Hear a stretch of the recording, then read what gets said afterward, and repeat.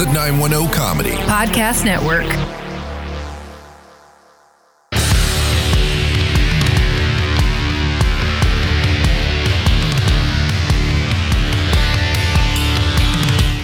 On this week's episode of Hometown Crowd, the World Series opens with the Dodgers taking Game 1, Houston Rockets GM Daryl Morey steps down, and Mac has a bone to pick with the NCAA. In football, an LSU alum is banned from campus and the start of the Tua era in Miami. Finally, we'll wrap things up with our quick picks of the week and a fantasy update. Get on your feet, you're cheering with the Hometown Crowd.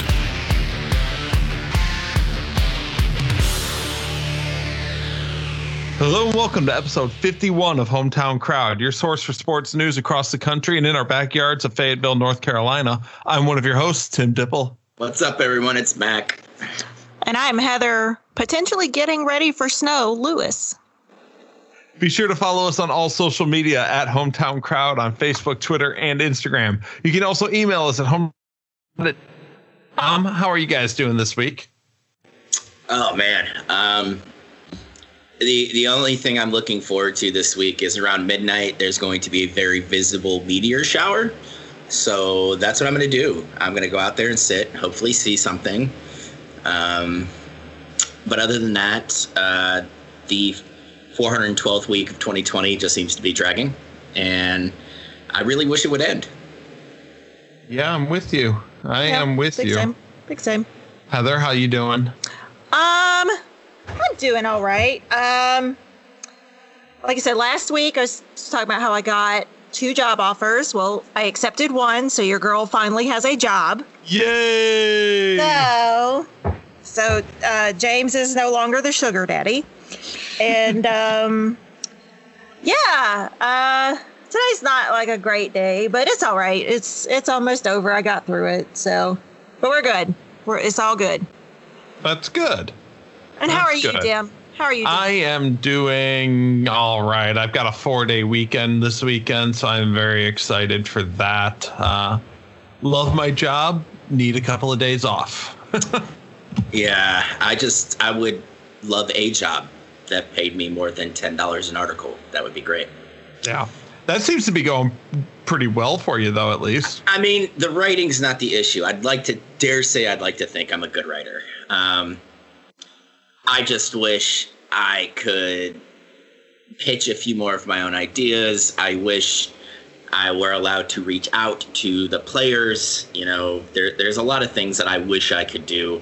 But you are also like coming in on this like ground level too. So well, he's had it for a while, but the thing is, but I'm saying that like your like position though, like dude, yeah. I mean everyone goes through that. Yeah, all I know. Not to take away what you want, but I'm just saying, like. Well, I mean, the biggest thing is I'm the only person on there that is like that's my job. I'm a full-time writer. Like that's what I went to school for. Everybody else just kind of does this as a side hustle. So, Got you. Yeah, it is what it is. You know, I'm getting a couple articles up. I'm writing one about Kevin Stefanski right now, because you know Browns fans are Browns fans. 4-2 and being right in the thick of the AFC playoff race is still somehow the bottom's falling out of the season. Let's panic and start blaming everybody and everything. So yeah, we can hang with the bad teams. We can hang with the mid-level to good teams. We cannot hang with that elite tier. Yeah, clearly. Not yet. But you know what? We are actually. I know we've been in a forever rebuilding phase, but it actually feels like we're actually doing some building for once. Yeah. So, I mean, you went from being the most talent deficient roster in the league 4 years ago. Yes. And now I would say you're top 15, you know? So, I mean, that's a big turnaround in a short amount of time. Yeah. So. But let's jump into today's show. We'll cover that in a little while. Let's start with Major League Baseball, where the World Series began last night, Tuesday, and Clayton Kershaw decided he remembered how to pitch in the playoffs. Yeah, I don't know about you, dude, but is there is any team wearing egg on their face quite like the Boston Red Sox for trading Mookie Betts? Yeah, he had a pretty good game last night. He's had a pretty good everything. The dude's a fucking phenomenal. And I don't understand why Boston. I mean, this is a large market team that has shown that they are going to pay money for people. And one of the guys that you drafted, that you helped bring up through the minors, he was a fan favorite. He is he's easily a top 10 or 15 player. And he wants those contract demands to put him in that tier. And Boston's like, no, man, we got to get rid of you, dude. You know, it's just like, what the That's some Cleveland level shit right there. That is the epitome of Cleveland doing Cleveland things. Now, if the Dodgers pull this out, which I don't know about you, but I watched the game last night, and that wasn't pretty. How good is LA going to be? Because they can go out and get all those names. They've typically drafted very well and bring up their own players. How good are they going to be when Frankie Lindor ends up in Dodger blue? Yeah, because he's going to. Yeah, I mean, I really see him in LA, and I can even see him moving positions just to fit in on the team. And then you see him pulling like a Jeter. Yeah, or you mean an Jeter A-Rod? It was A-Rod. Yeah. I could see him doing like A-Rod did. And then the Indians get like Jack and shit back because it's Cleveland and that's what we do. You know, so it just hurts to see how good the Dodgers are right now, and then going into free agency and then the offseason. I think they're going to be a very busy team. Yeah, well, the Dodgers took game one. It was 8-3. Right now, Tampa Bay is leading 3-0 in game two in the bottom of the fourth. Blake Snell is on the mound. I could see this going 7 games. I mean, yeah, this could be a very good series. And it's very interesting to see that the pitching staff for the Dodgers has a salary higher than the entire Tampa Bay roster. Wow. It's nuts, isn't it? Yeah. It's like 100 and something million, and Tampa's entire payroll is like 28 or 38 or some nonsense. I think you were right with the 28. When it was a 28, yeah. I don't have it in front of me, but I remember seeing 28 million, and I'm going, wow, this is like almost like Moneyball type. Difference. Yeah, I mean it's crazy. And Tampa, look at they've had a process since Friedman bought the team where they suck for a couple of years. They draft well. They bring up all their players, and the minute they hit arbitration eligibility, they're traded, and then they start that cycle over again. But you got to think the Rays went to the World Series, I think, in 2008. If I remember correctly. So this is right on par with the rebuild cycle. So, I'd love to see Tampa win it. I think that would be crazy. But if the Dodgers win the World Series, guys, like that's officially it. The world ends sometime this year. I'm sure Tampa Bay's probably cheating and will keep LA from winning. Oh, you know what? In that case, I would not mind the cheating. I would even excuse it. Wow, Mac. Wow. Well, speaking of Moneyball, that guy announced he was retiring. Good for him. The Moneyball guy, his name Billy is... Beane? Yeah. Oh, well, I mean, he had a good run in Oakland. I mean... Did he, though? He built that team up from nothing after it was completely devastated.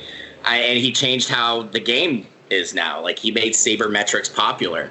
Now, I think that you have to give him a lot of credit for that. What a lot of sports fans don't seem to realize is I don't think sabermetrics is really worth it outside of baseball. I don't think you could apply it to football. They do that. Despite how much the Browns want to try. Yeah, they have a lot of weird sabermetric stats in basketball now, which I still don't understand. And I really don't think you could apply it to hockey. So I don't know, man. I think sabermetrics has a place in baseball, but nowhere else really. But they apply that to everything. Sabermetricians will go whole hog into fucking Formula One racing with sabermetrics. And I'm like, I don't get it, man. Just shut up. This is sports. I don't need advanced math to figure out who's going to be good. They either just look good on film to me or they don't. Okay, but let's talk about this for a second. Does it even actually work in baseball? Because Billy Beane, the pioneer of this philosophy, they didn't win a World Series. Well, yeah, and that's because of the financial constraints of the game. You know, the have-nots are very rarely going to win. That's just how it's going to be. Your haves, though, you know, your Bostons, your Yankees, your Dodgers, your Red Sox, you know, they're always going to win because they have the money to go out and purchase players and swing these trades because small markets, medium to small markets, can't afford to keep up to keep up with the player salaries. So, right. So in reality, does Moneyball sabermetrics actually work, or is it really just a matter of money? It gave them a fighting chance. It completely spun how baseball looked at it on its surface, where you went, you know, I have to have these guys high RBI, high batting average, high home run totals. And what was Billy Beane's whole thing? On base percentage. Didn't give a shit about anything but on base percentage. He's like, they could hit 250 or 240, but if they walk more often than not, they're getting on base. That gives us a chance to score runs. Okay. You know, so I mean, it gives, you know, it's kind of like the spread, what the spread did for, you know, small college programs. It gives them a chance to fight, but, you know, 9 times out of 10, they're going to lose. All right. Well, let's pivot to the NBA, where our favorite man, Daryl Morey, stepped down this week after the Rockets were eliminated in the conference semifinals. Yeah, I honestly think it was probably time. He had been there for how long? You know, it was over 15 years. Right. And sometimes a franchise just needs that reboot, the charge of that reboot. I mean, he's still staying on as an advisor. He will just not be in charge of personnel decisions. But I don't see him doing that long. I could see some down on their luck team. Like, dude, do you know how happy I would be if Gilbert just opened up his checkbook and said, hey, Morey, what is it going to take to get you up to Cleveland? Like, what do we got to do? Because he could have that franchise, you know, primed and rearmed pretty quick. Otherwise, you know, I was talking to a friend of mine on Twitter that says, you know, we're going to be lucky to win 10 games next year. That sounds about right. That roster's just bad. So I think Morey, it will probably take the season off, you know, just to be the advisor, collect an easy paycheck, and then he'll go rescue some franchise that probably is in Cleveland. Yeah, because why would he? Yeah. No, I mean, you know, Dan Gilbert doesn't spend money on the front office, so. Yeah. The NBA also announced that they managed to save $1.5 billion in anticipated losses by reopening in the bubble. That bubble, which is arguably, I'd say the second most successful attempt at restarting the sports season, really paid off for the NBA. Yeah, I mean, I thought it was a great idea. I loved what a couple players said. Even when things reopen up, they're going to wait like 3 or 4 years before they go back because they're sick of seeing it. But, you know, I mean, it was smart. It was smart, and it paid off. Like, they were able to get it done. Yeah, don't listen to some haters, though, that sit there and be like, it was the lowest ranked NBA Finals. Well, dude, it was going up against football. If you go up against football, you're going to lose in this country. That's every just time. how it is. Every time. Yeah. But I don't know if you saw what popped up probably about 15 minutes before we went on air, Tim.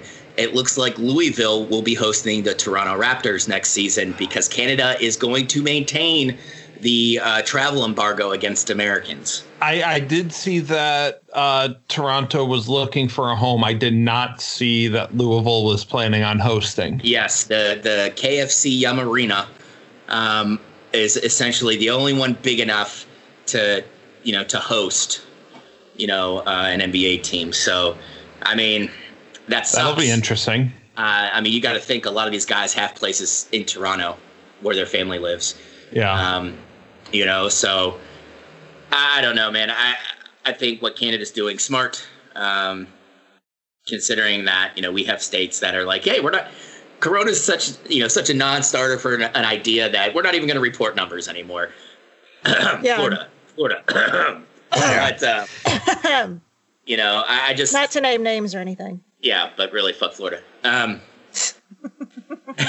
Mississippi and Alabama, you're getting a pass this week. Florida gets all my hate. But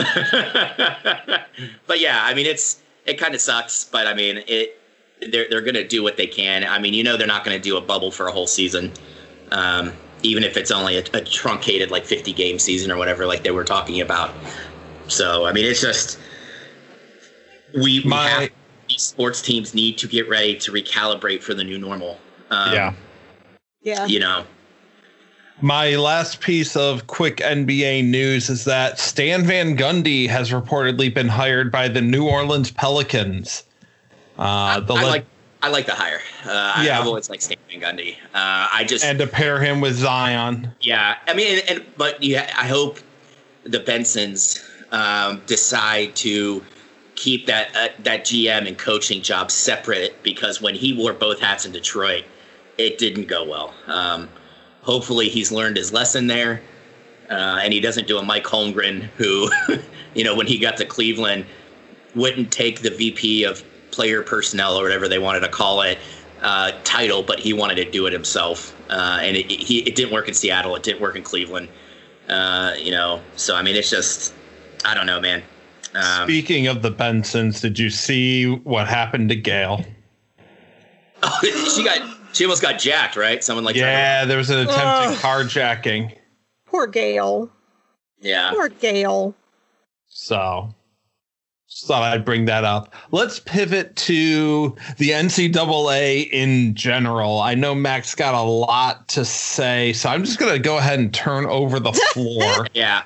So that you can educate us on what's going on here. All right. So with COVID, you saw a lot of big time college football players opt out of the season.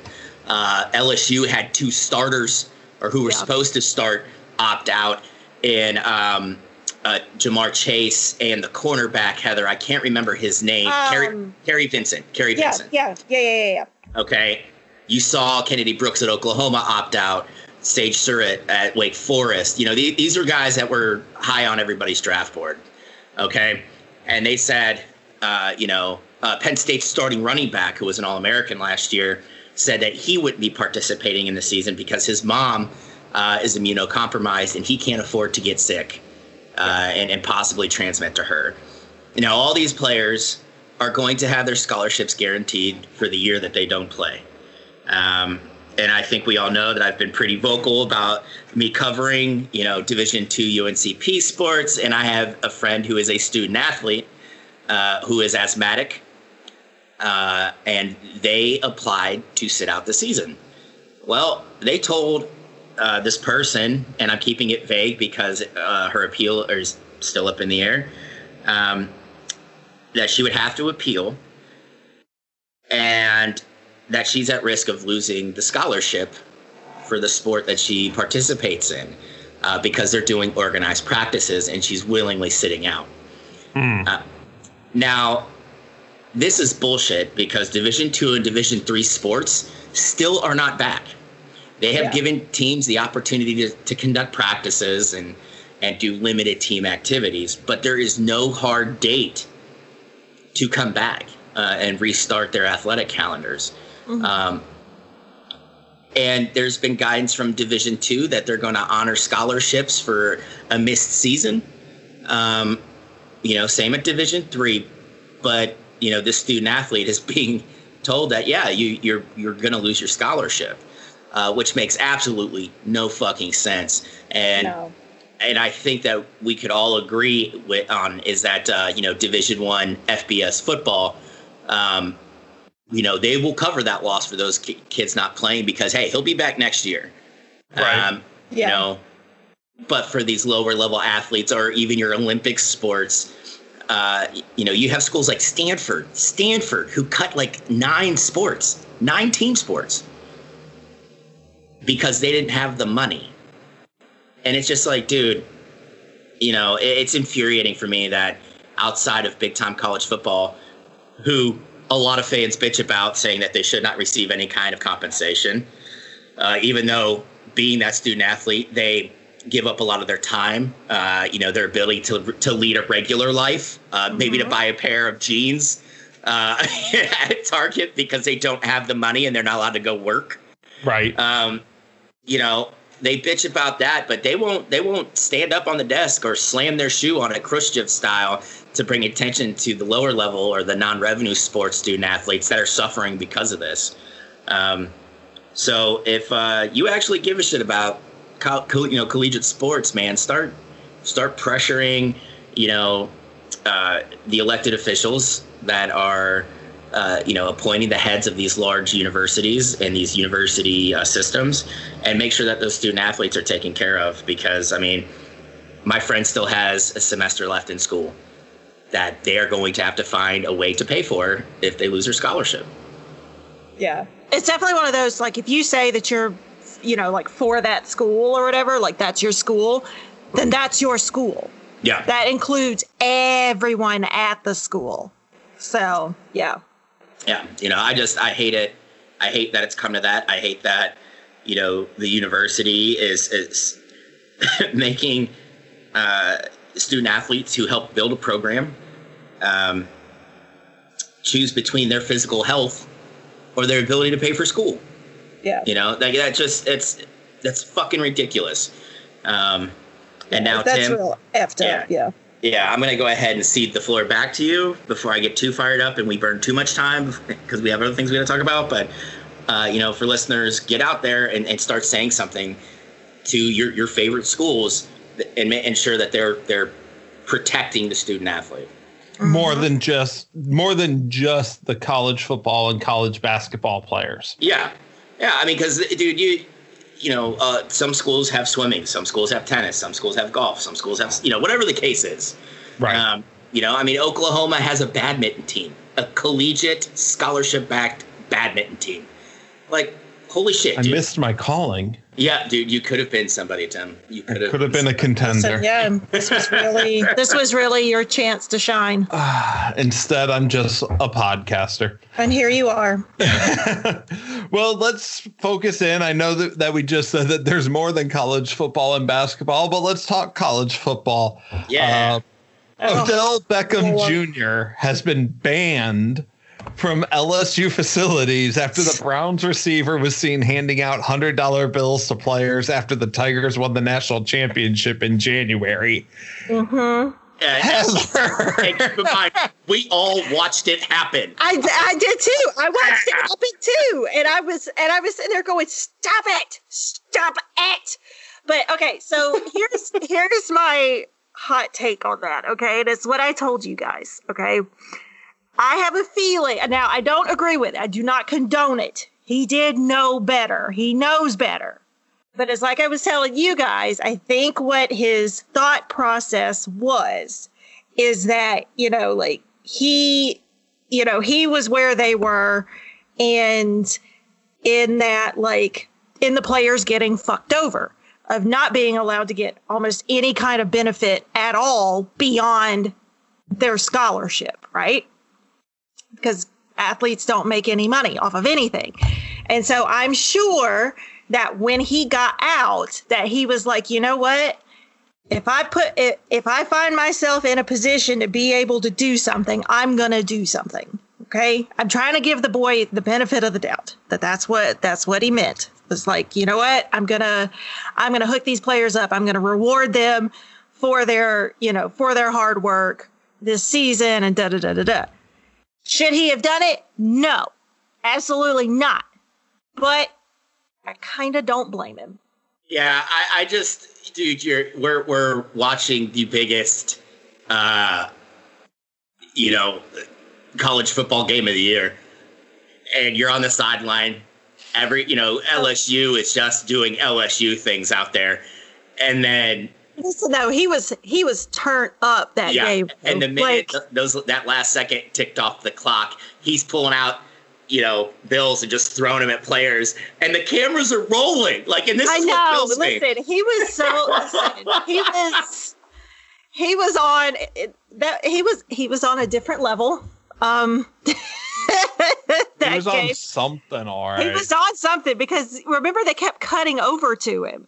Yeah. And like he was just was having himself a good time. Okay. I guarantee you, he and the other LSU alumni that were on the sideline, and there were quite a few. There was 10 or 15 of them. There was a lot of them. Yeah. They were passing flasks around, or they had their cups that they managed to dump out and filled it in with the airplane bottles. They were enjoying themselves, and as they should.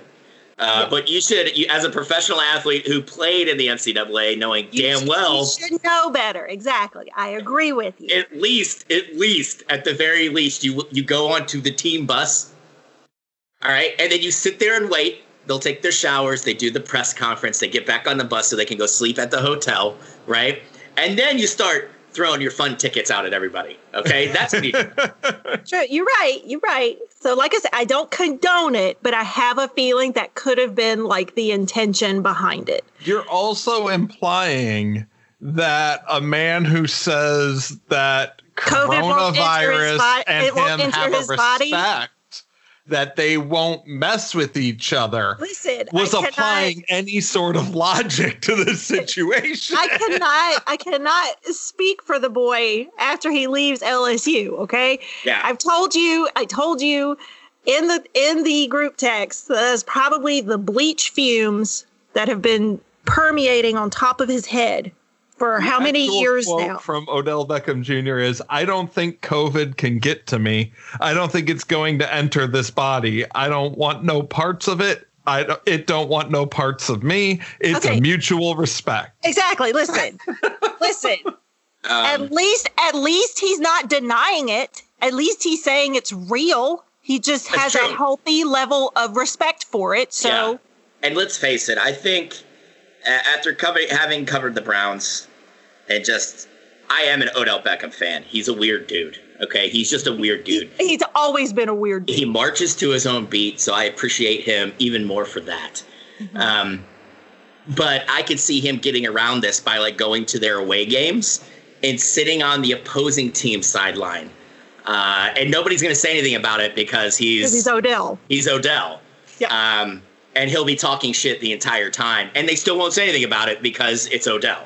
Exactly. So, and I would love to see him do that. He's like, no, man, look, I'm at College Station right now. I'm in Texas, and he'd go off and say something like, fuck Texas, man. I'm a Louisiana guy. Like, that's where I went to school. But look, I just wanted to see the game, but you won't let me in Baton Rouge. You won't let me into Death Valley right now. So, all right, cool.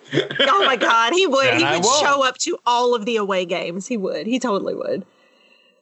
So, yeah, like I said, I cannot speak for the boy since he does not go there anymore. But you know what? It is what it is because it's Odell. Yeah. It's just Odell. Mac and I have something to celebrate because the Big Ten finally returns to action this weekend. The league becomes the fourth of the Power 5 conferences to come back after the coronavirus postponed the season. And I'm even going to say after Corona because obviously. Still in it. Yeah, we're still in Corona. Yeah, we are. The Pac-12 is scheduled to begin in 2 weeks. Yeah, I Pac-12. Hey, jump in on it late, man. Honestly, if I were the Pac-12, I would have sat out because a lot of those schools were affected by the wildfires that scorched a lot of the West Coast. I would be more worried about the players ensuring that their families are okay and things like that. But I digress. Before the season started, we talked about the Pac-10 selling shares in the conference just to raise money. So they obviously need this. But the Big Ten is back, and that's the big story. Yes, because really, who gives a shit about the Pac-12? Right. Not the Big 12. Also not I. Yeah. Also not. Really, there's 3 conferences worth talking about, and 2 of them I would even argue aren't worth it. I mean, let's face it, with the ACC, the only team we're talking about really is Clemson. Yeah, it's really 2 total conferences and then like 1 or 2 teams outside of them. Yeah. And that's the official Hometown Crowd line. And if you don't like it, just stick around. Die mad about it. write some hate mail and then die mad about it. Okay. Yeah. So what do we expect out of the Big Ten? I don't think we could really say anything yet. With the SEC and the ACC, we saw how rusty these teams were in the first week or two. When you don't have a lot of practice time, and I mean, not to transition, but look at the Pats. They weren't allowed to practice all week, and look at the egg they laid this past weekend. Right. I think we'll probably see some sloppy football at first. And then after maybe the first week or two, once these guys get in their groove again, we'll see what we expect Ohio State to do to Big Ten teams. But I mean, I'm not expecting a big difference out of the Big Ten. I think it's Ohio State, Penn State, and Michigan arguing they should be in it, and then laying an egg. Well, that's what they do up there. So. Yeah. I think it's a 2-team league. Nebraska. I mean, honestly, I think if Scott Frost doesn't win this year at Nebraska, you'll see that hot seat increase. He's got a pretty sizable buyout, and on top of that, he's a Lincoln legend. But still, man, Nebraska is the Tennessee of the Big Ten. They're trying to live off what they did like 30 years ago, and still be considered a top tier program. Right. And also should not be part of the Big Ten, but that's neither here nor there. Yes. What else do we got? Let's look at what happened last week. Clemson dominated Georgia Tech this weekend on their way to a 73-7 rout. Listen, what they did is they took Georgia to the woodshed, set it on fire, and left Georgia Tech in the woodshed. That's what they did. Yeah. I think this was the game that Clemson needed to show that they're clicking on all cylinders. I really like Trevor Lawrence.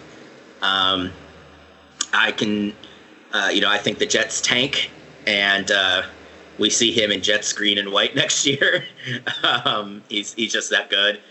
And then when you look at the other ACC teams,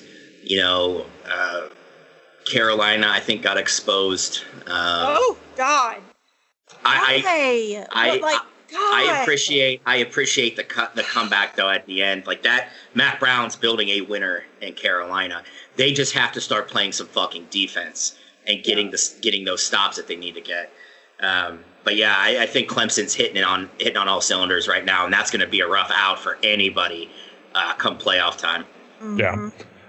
The big surprise last week was South Carolina upsetting Auburn 30-22. I think that game was in South Carolina. Yeah.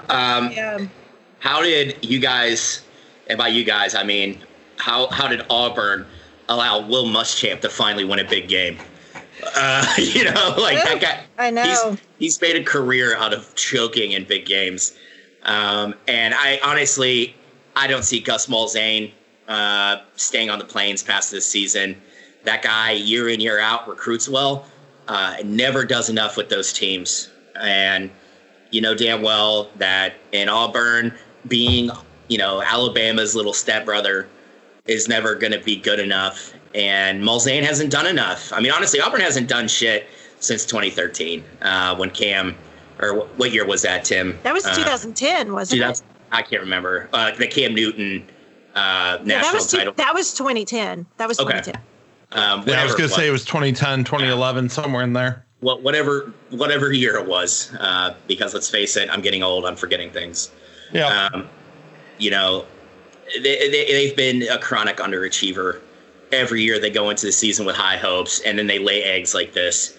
But yeah, I just don't see Malzahn sticking around.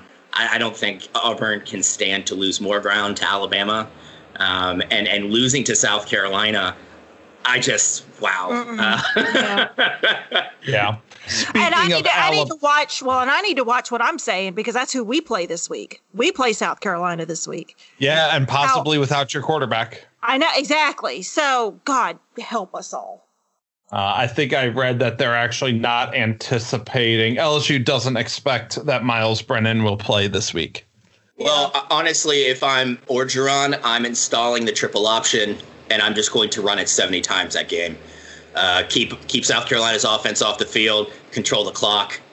You've got the running backs to really just break that game open on the ground. Why not do it? Yeah. The other big game, Alabama never really let Georgia into the game. No. The Tide won that big matchup 41-24, and even that felt closer than it actually was. Yeah, I mean, and here's the thing. I think Georgia fans finally got to see who Stetson Barrett IV really was, and that is the fourth quarterback on the roster who was forced into duty, who should just be shaking hands at alumni events until he can run for Congress in Athens. That's it. Like, he will be a congressman with that kind of name. But yeah, he's very limited. Like, he's not going to win you games against Bama, against LSU. I don't even see him beating like A&M. Like he's not going to win those games. No, hold up though. I thought Georgia did okay in the first half. I did, because we were like split screening that. We had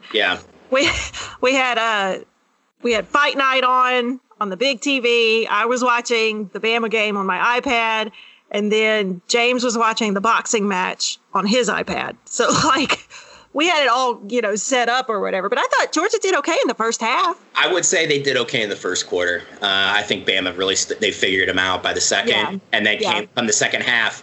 Nobody makes halftime adjustments quite like Nick Saban. Oh yeah, no. And they made those adjustments and just bludgeoned. And then just do what they do. Yeah. Yeah. Georgia, until Georgia is pulling in the same type of recruits, and honestly, Kirby Smart learns to cultivate that talent. And granted, I'm going to give Georgia some credit because they did hang in there with like their third or fourth quarterback. But I think Kirby Smart needs to really look at that USC transfer that was supposed to start the season before injury. And as soon as he's ready to go, you get him under center. Because Stetson he's not that guy, and that's okay. That is fine. He's playing college football, and I just sit here and talk about it. So obviously Stetson has some talent, but he's not talented enough to beat the Alabamas, Yeah. Finally, we turn to the NFL, where Miami has officially named Tua Tagovailoa their starting quarterback, replacing Ryan Fitzpatrick, who, let's be honest, was never going to make it through the season. Yeah. It was really just a matter of what week this call was going to happen. Oh, well, one of my favorite headlines is it says Fitzpatrick, decision to start Tua heartbreaking. Yeah. Really? He was very upset. Yeah, but you know what, man? Tim, you're right. He wasn't going to make it through the whole season. And when we did our NFL breakdown, I think I even said about week 9 Tua would be starting or whatever. Throw the young dude out there, see what you got. I think Brian Flores down in Miami is doing a really good job molding a lot of young players together. Why not throw Tua out there? That's why you drafted him. He's had some time on the bench. Tua was always the guy that knew the playbook at Bama, so I imagine he knows the playbook, on the professional level. And I mean, Fitzpatrick's a known quantity. He's going to have a few good games, and then he's going to go into one game where he throws 5 interceptions. Like, that's just him. And he's made a good career out of being a backup. And that's, he's a Harvard guy, so obviously the dude's smart. Right. So like I think at this point he just really enjoys being on the field. And I get that. But like, dude, damn well you're not getting 16 games out of Ryan Fitzpatrick. You're just not going to do that. So, yeah, I mean, I applaud him for this. Flores came from New England, and I was crushed when he left to go to Miami. But, he wanted a chance to lead his own program, and I support him in that. And if he played, if it was anywhere else, I would gladly watch those games. But it's a division rival, so fuck him. But, I want him to have some success with Tua down there. I like Tua, so got embarrassed by the Steelers in Pittsburgh this week, 38-7. The game really just showed that Cleveland still has a lot of building to do in order to compete with the most elite teams. Yeah. Mac, you've been covering them pretty extensively lately. Yeah, the biggest issue right now is still the offensive line. Drafting Jedrick Wills was a great idea at left tackle, but he's still a rookie, you know. And then you sign Jake Conklin, who, if you guys don't know, he came from Tennessee. He's a phenomenal run blocker, average at best in pass blocking. You know, with a player like Baker, who is a smaller quarterback, you have to keep, you know, give him a clean pocket, establish throwing lanes so he can get it downfield. You know, Stefanski realized that wasn't going to happen with that group of offensive linemen. So he leaned heavily on the run and using gadget plays to get the ball into the hands of his playmakers, you know, being Odell.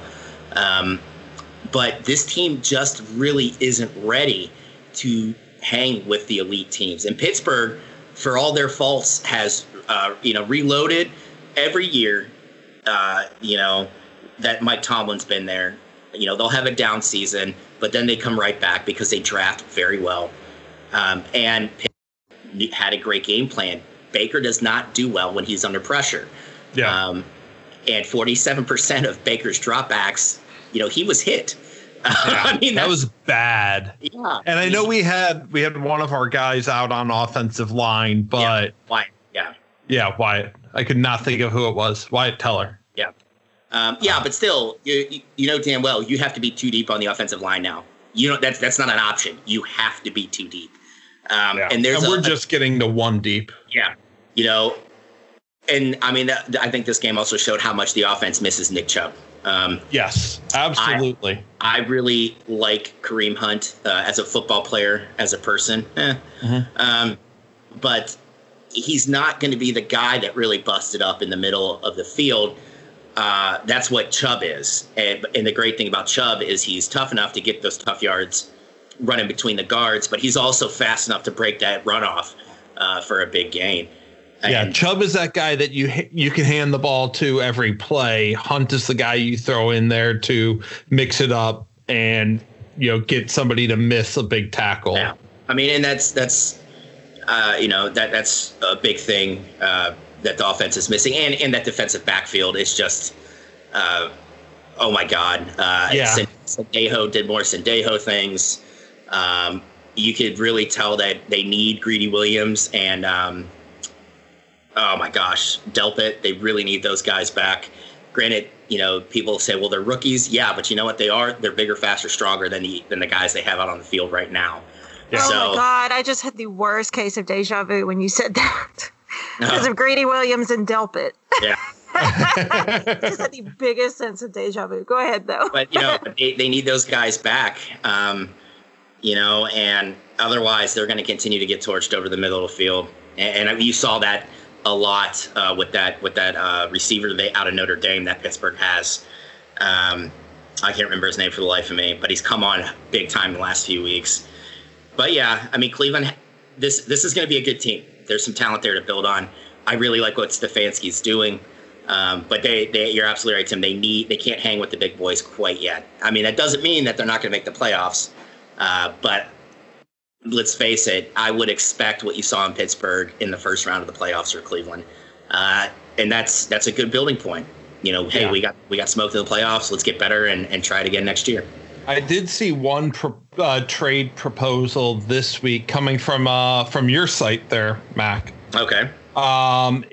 It basically boiled down to Philadelphia signs Roby Coleman and Mills to a reasonable 1-year extension, and then trades them, edge rusher Brandon Graham, and a 6th round 2021 pick to Cleveland for Olivier Vernon, Andrew Sendejo, a 2021 4th rounder, and a 2022 6th rounder. Yeah, I like the idea of it, but I'm going to tell you right now, I don't think Philly takes Vernon just because of his cap hit. You know, you want to kind of balance it out or at least make it equitable. You know, that's why you see the more of the picks coming from Cleveland.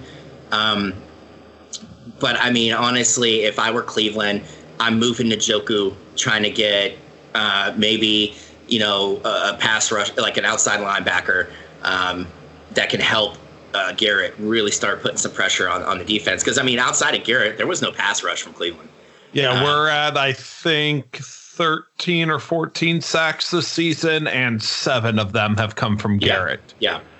So that's unacceptable. Claiborne is the next man up leading, I think, 3 other Browns with 2 sacks apiece. Yeah. So, I mean, that would make sense. But honestly, I'm for short term, like in this kind of season, I'm looking for safeties and corners.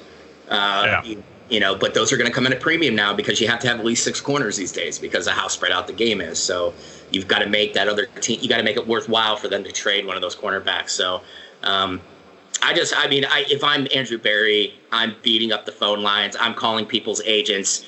I'm looking at like semi-pro players, anybody to get Sendejo off the field because that guy just looked like he's checked out. He's just there to fuck you, pay me.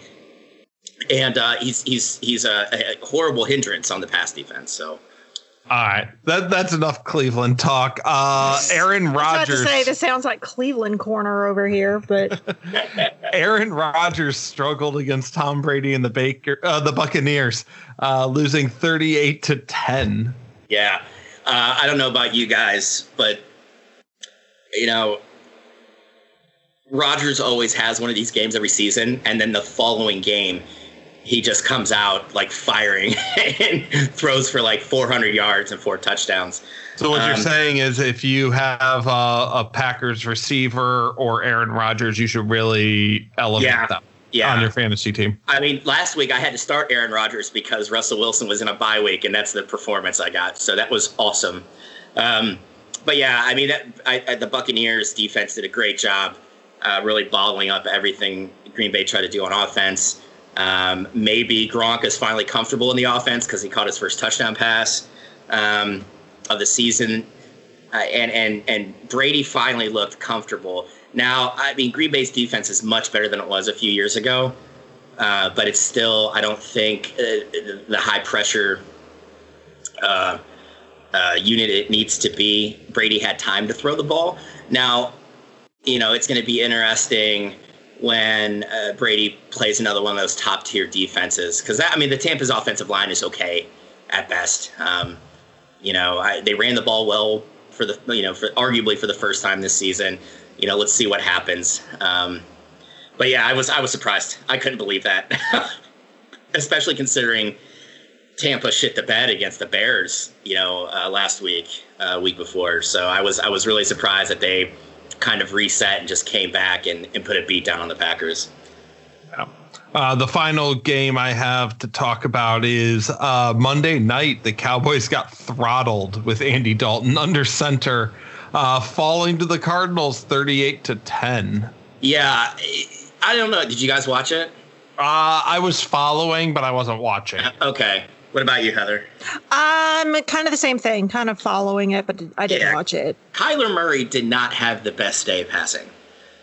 And he still torched Dallas's defense. Okay, I really like Kyler Murray. I'm going to go ahead and say that I immediately copped when he got drafted. I don't know, man. He's a smaller QB, same kind of stuff with Baker and even Drew Brees. They have to have a clean pocket. They have to have throwing lanes. They have, you have to do some extra stuff for smaller QBs, right? But Murray has just been phenomenal. As Arizona's reloading and rebuilding themselves. But he didn't look very, he just didn't look like he had his best game.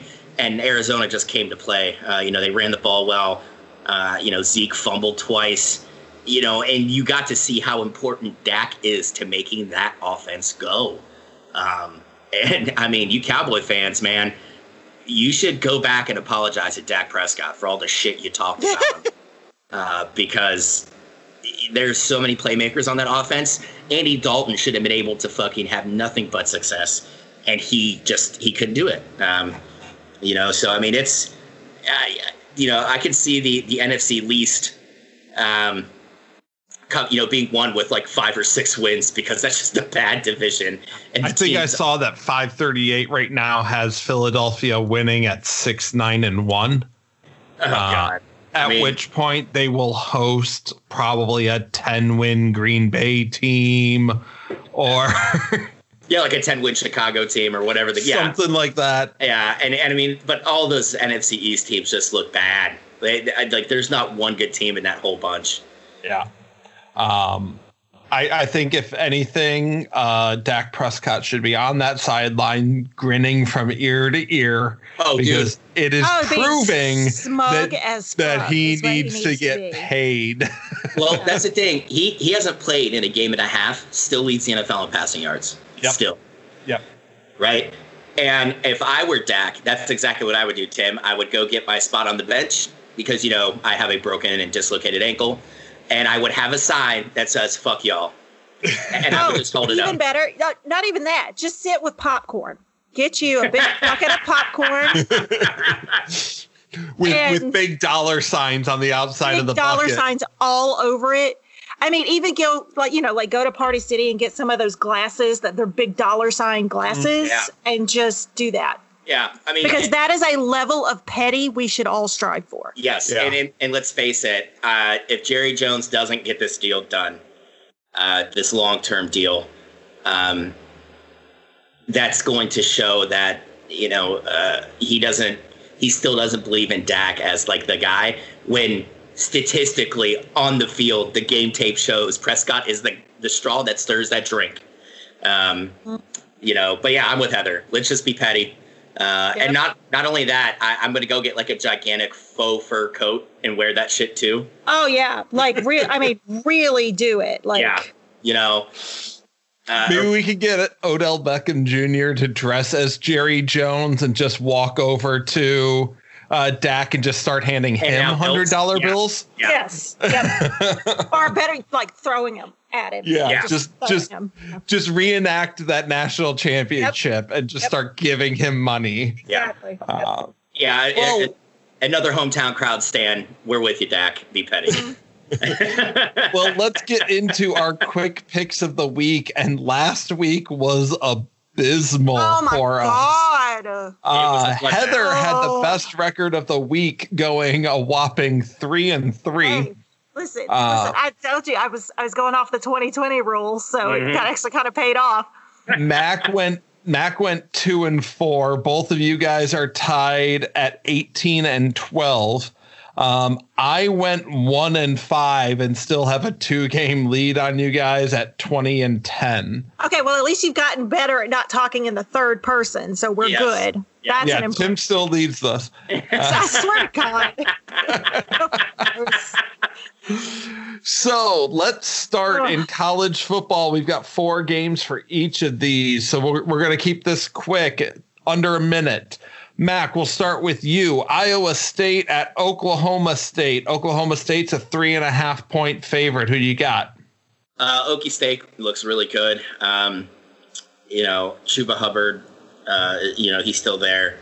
Iowa State, I just don't know, man. That team is so hit and miss. I like what Matt Campbell's doing out there, but I just don't think they have it against Oklahoma State yet. So I'm going to go with the Cowboys and the fake OSU. Heather.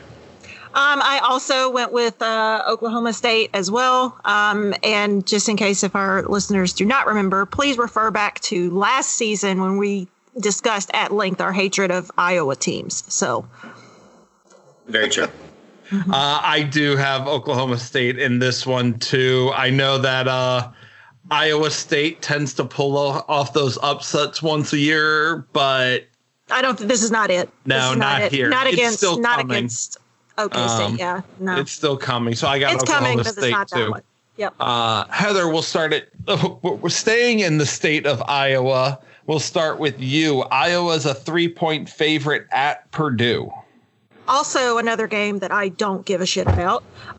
This one I kind of had to look a little blindly at because they haven't played. This is their first game of the season, and usually I try to go like through the season and see where they've done.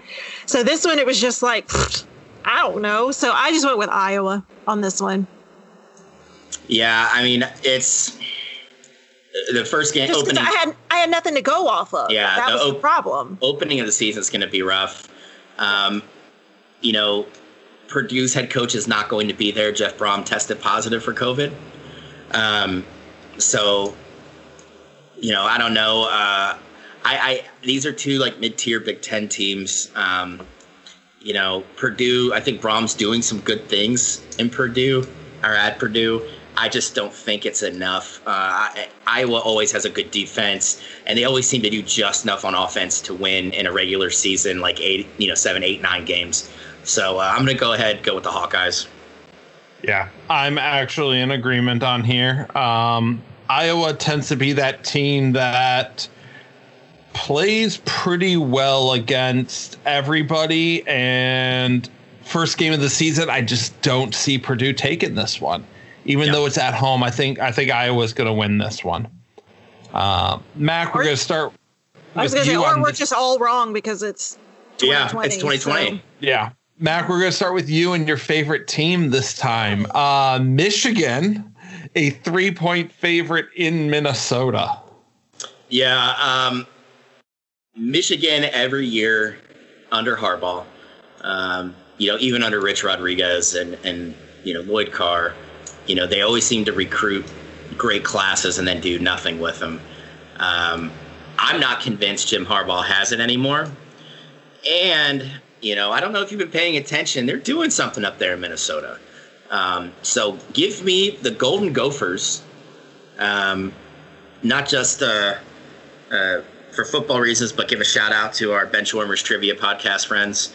Yeah. We didn't even talk about how that went. We won't spoil it because that's still coming. I think they said around November 9th. Okay. But we were on the Benchwarmers Trivia podcast this past week and had so much blast. Fun. Yes. Oh my God, it was so good. And they are huge Minnesota fans, so hopefully they give us another shout out for this one. But I'm going to go with Golden Gophers. Okay. I think it's just right now, I think they have a lot more momentum as a program than Suck Again does. So okay, Heather. On this one, again, since there's no game to go off, there's been no games to go off of, I was just like, well, shit. So I literally, I shit y'all not, I flipped a coin on my phone to pick the winner, and it came up with Minnesota. So I'm also going with the Gophers on this one. I am going to go against all belief that I hold as a fan of the Ohio State Buckeyes. I'm shocked. I am frankly shocked, Tim. I'm shocked with myself, too. I have no reason to believe it, and I'm going against my convention of when in doubt, go with the home team. Has hell actually frozen over? It may have. Maybe I need to be tested for corona because I'm clearly not feeling well. No, you're not. I'm gonna take the Wolverines in this one. Oh, how did that taste coming out of your mouth? It was like vinegar, right? It was not good. I don't necessarily believe that Michigan is the team they could or should be. I just think that Harbaugh probably has a lot to prove this season. Otherwise, he is out of there. And I'm stunned right now. Yeah, I've stunned myself here. So we're just gonna move on with Cincinnati at SMU, Southern Methodist University. SMU is a 2.5-point favorite in this one. And Heather, the floor is yours. It doesn't need to be because I don't give a shit about either of them, and I went with Cincy. So short and sweet. I dig it. Short and sweet, yeah. Like whenever we talk about doing these picks, I go pretty quick with them. Yeah. For me, I'm going to dip into some of Heather's time. I will gift you my time. How about that? Thank you, I'll Heather. Gift it to you. I don't understand how SMU is going to be a 2-point favorite over Cincinnati, who is in the top 10. Well, but it's because they're 5-0. Yeah, still, Cincinnati under Luke Fickell has been phenomenal. This is not a school that's known for pulling in 5 or 4-star talent. He takes the players he gets and does very well with them. I think that coaching staff is probably one of the best in the country. But you got to think this is Cincinnati that's coming off those horrible Tommy Tuberville years, who just kind of deflated the program after some early successes before him. As as far as Cincinnati goes, but I really like Luke Fickell. I really like that team, and honestly, if they keep playing as well as they have been, you could see them sneaking in to a playoff here in the next few years. They could be that group of 5 initial entry into it. So I'm going to go with Cincinnati. I really think that this team's got a great focus on what they have to do to win football games, and they win. So, all right, Timothy. Yeah. I've been going back and forth on this one. Cincinnati's got their best win is either Boston College or Austin P. Or is it P or PA? It's Austin P. P. Okay. Smooth beat Memphis and Tulane. I'm gonna go with Luke Fickell. I'll take the Cincinnati on that one because I don't know on that one. Yeah. Yeah. Mm-hmm. I mean, I'm not going to take anything away from SMU. They're playing good football, but I think Luke Fickell knows how to win dirty. He can pull out a 12-10 win and be happy about it. So. Well, and that's not to say though too that SMU can pull out upsets. We've seen it before, where we were like, "What?" And but I don't see it happening on this one. Yeah. All right, let's go over to the NFL for the picks of the week. Mac, we're going to start with you. Pittsburgh at Tennessee. Tennessee is a 1-point favorite in what is probably the game of the week. Both teams enter 5-0. The game is in Tennessee. Who do you like? Derrick Henry ripped off one of his patented 200-yard games last week. I think Mike Vrabel showed this huge backing of Tannehill, and Tannehill's really responded to that because he's done nothing but look good in Tennessee. I think it came down to they're not expecting anything out of Ryan Tannehill. And all he's done is respond with, getting to the AFC Championship game last year, and then they're ripping off wins right now. Pittsburgh, on the other hand, that's a high-pressure defense. They can still be gashed by the run, but they play great pass defense. And offensively, I don't know where they find these wideouts, but it seems every year Pittsburgh is making another star as a wide receiver. But with that being said, I think Tennessee wins a close game. I really like Derrick Henry. You could load up the box against him in the first half, and then the man is an incredible Hulk as a running back. He just wears you down and then beats you up in the second half. So I'm going to go Tennessee. All right, Heather. I also went with Tennessee just because I like what Tannehill has been doing this season, and I know that Benny is coming off his elbow surgery and all of that, and it's in Nashville too, so I went with Tennessee on this one. Yeah, I'm in agreement here. I think Mike Vrabel is showing that he is quickly rising up the ranks of the elite coaches. He can pull those loopholes as good as anybody named Bill Belichick. He learned from the best, man. Yeah, he did. That 12-man on the field intentional penalty is genius. Derrick Henry is Derrick Henry, and that team has made Tannehill look like he's a quarterback. Yeah. I also think Pittsburgh might have a little bit of a hangover coming off the big win where they got to shut down the rivals. So I've got Tennessee in this one. I think Pittsburgh gets their first loss. Heather, San Francisco at New England. New England is a 1.5-point home favorite. I just went with New England. No reason. I just went with New England. That's what my gut told me to do. All right, Mac.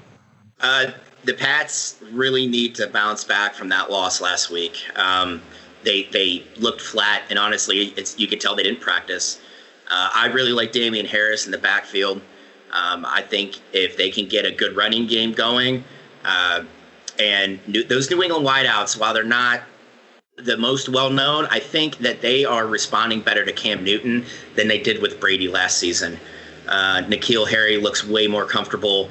I really like Bird. He was an undrafted free agent out of South Carolina. But the biggest thing New England's got to do is keep Cam off his back and give him time to make throw the ball.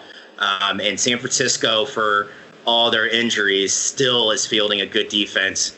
And Garoppolo looked good last game. So, run the ball, keep Cam off his back, and then make sure that you're able to stop Jimmy G from getting going. So, but I'm going to pick the Pats in this one. I'm not going against my team. I think this is a winnable game. And I just think that, San Fran is just decimated by injuries, and losing that kind of depth is going to hurt him. Yeah, I've got New England too. I think it's really going to just boil down to New England's healthy or healthier at least. San Francisco, they've been struggling, but a lot of that's injury based, and I think it's going to take a little bit of time for them to get back up to where they were. Yeah. So I've got New England. Max, Seattle, a 3-point favorite on the road in Arizona. Yeah, I like Seattle, and that hurts to say. I think Russell Wilson is definitely the best quarterback in the NFL right now. The dude just wins and wins and wins. He's got, Seattle is playing well on offense. DK Metcalf is a beast at wide receiver.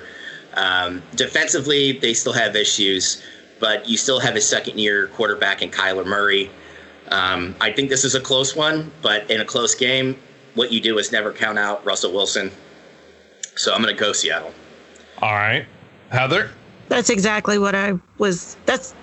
You know what? Next time, I would appreciate it if you would not plagiarize my notes, Mac. Yeah, I went with Seattle on that one. Okay. Well, I am actually going to differ with you guys on this one. If for no other reason than I am riding really high on Kyler Murray right now. Arizona's playing very well. They're coming off that big win on Dallas. Granted, Dallas without Dak is not the same Dallas. But that Kyler Murray's just got something special. I think Russell Wilson is the MVP frontrunner right now, but I've got Arizona in this one, and it may be a close one, but I'm going to take the Cardinals. And still no soundbite, but our pick of the week. We number one fan has offered to bust out his ukulele and make something this weekend. Yes, all for it. Yes, all for it. But this pick of the week, WEAK, Dallas, a 1-point favorite at Washington. Heather, we get to start with you on this one. Listen, I am so sick and tired of having to pick a Dallas game. All right. I promise that in the next 2 weeks, our pick of the week is not going to be an NFC least team. Listen, I have told number one fan that he has reached his quota on me picking his team for him. But guys, it's done. It is done. So because of that, I specifically went with the Washington Football Club. All right. Mac, go ahead. These two teams are bad, man. When you look at it talent-wise, Dallas is better. Wide receivers. Zeke, even though he's fat, like he's caught a case of fumbleitis. I think Washington will have a good game on offense because it's going up against Dallas's defense, which is what we in the biz call a sieve, and everything just goes right through it. But I'm going to go Dallas on this one. I just don't see the Washington Football Club pulling this one out. I believe a lot of things. I believe that Zeke is one of the most elite running backs in the league. I believe that CeeDee Lamb and Amari Cooper make up one of the most potent wide receiver cores in the league. I believe that Dallas spends more money than just about anybody else in the league. And I believe that none of that matters if you've got Andy Dalton under center. So I've got Washington. Yes! Tim, I love the setup there. I think you really knocked it out of the park on that one. That was very good. So, yeah, I'll take Washington in this one. Oh, man. Either way, America loses because they're going to televise this game. Mm-hmm. And we're all going to be forced to watch it. No. Do you think, no. I don't know. It's the 1:00 game. Is it going to be like the Cleveland game where it's so bad they turn it off? Oh, no. The thing is, I can see this thing being like 5-3 going into the fourth quarter. Oh, God. And like Fox just saying, someone like exec, like in New York's like, no, we're not putting the fourth quarter of this game on. Just switch over to whatever else. I don't care. Yeah. So it's 1:00 on Fox. The other Fox games are Green Bay, Houston, Carolina, New Orleans. Okay, where y'all are, that's going to be on. And New York, Philadelphia. Oh, God. And Detroit, Atlanta. So it'll probably show Carolina, New Orleans. Yeah, it's going to show Carolina, New Orleans. Or if it's just one of those weird fluke blackouts, they might put the Atlanta game on. Yeah. Maybe. I don't know. I don't know how they're working the blackout issue this season, considering no stadium sold out. Right. So I don't know. Either way, again, some part of America is going to be losing because they're going to have to watch this game. And that's not fair. Let's wrap up tonight. Let's wrap up tonight with our fantasy update. Heather, take us through what's going on in the college pick'em. In the college pick'em, I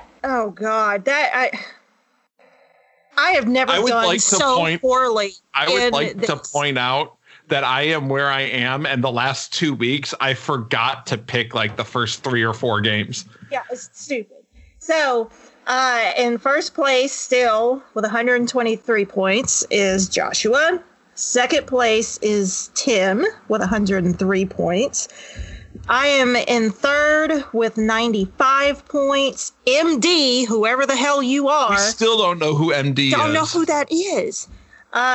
He is right behind me at 94 points, and number one fan is sitting at 89 points. So,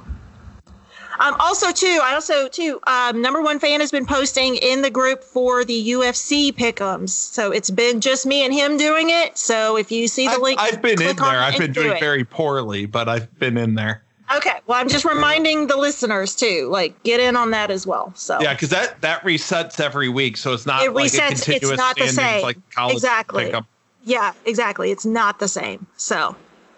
Well, through 6 weeks of fantasy football, I continue to be the only undefeated team left in the league.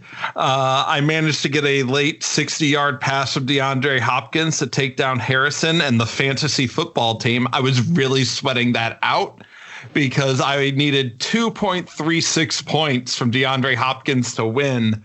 And Arizona went up and started running the ball. And anytime they targeted Hopkins, I didn't watch whether it was dropped or just bad passes, but I know he was like 2 for 9, 2 catches on 9 targets.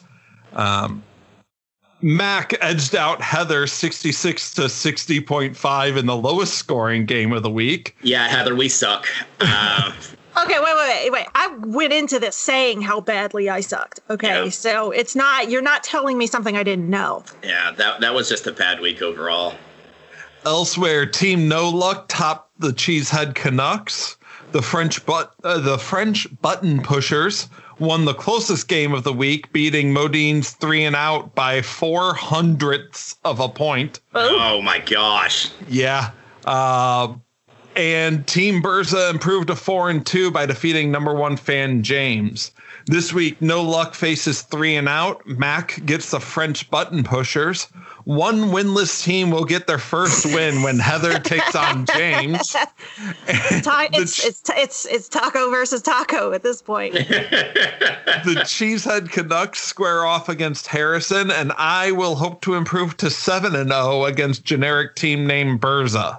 I hope generic team name knocks you off your pedestal there, Tim. Hey, I am running this league. Yeah, well. Even without my number, you guys all complained about me getting the number 1 overall pick, and he's been hurt. Oh, I don't want to hear it. My top one went out in week 2. It was like I've been scrambling just to find people to put points up. But that'll do it for this week's episode. You can find us on all social media at Hometown Crowd on Facebook, Twitter, and Instagram. Get in the conversation at our Facebook group, facebook.com/group/Hometown Crowd Pod. You can subscribe anywhere you find your podcasts. And if you're an Apple Podcast listener, drop us a review and we will read it on the air. You can find us on the 910 Comedy Podcast Network. Check out 910 Comedy on Facebook and check out our sister shows, That's Just My Face, Marital Tiffs, and Dead Girls Talking. For Mac and Heather, I'm Tim. Thanks for cheering with the Hometown Crowd. All right, I'm going to go with the long closer tonight. And it's, guys, change your passwords. Because if not, you will be like the Fort Bragg Twitter page and just have some salacious goodness pop up. And then your public affairs team is scrambling. So remember, 12345 is not a safe password. It is not. And also, the kind of password an idiot puts on their luggage. Exactly, yes. And also call your moms. Give them a hug. Give them a kiss while you still can. Bye. Have a good night.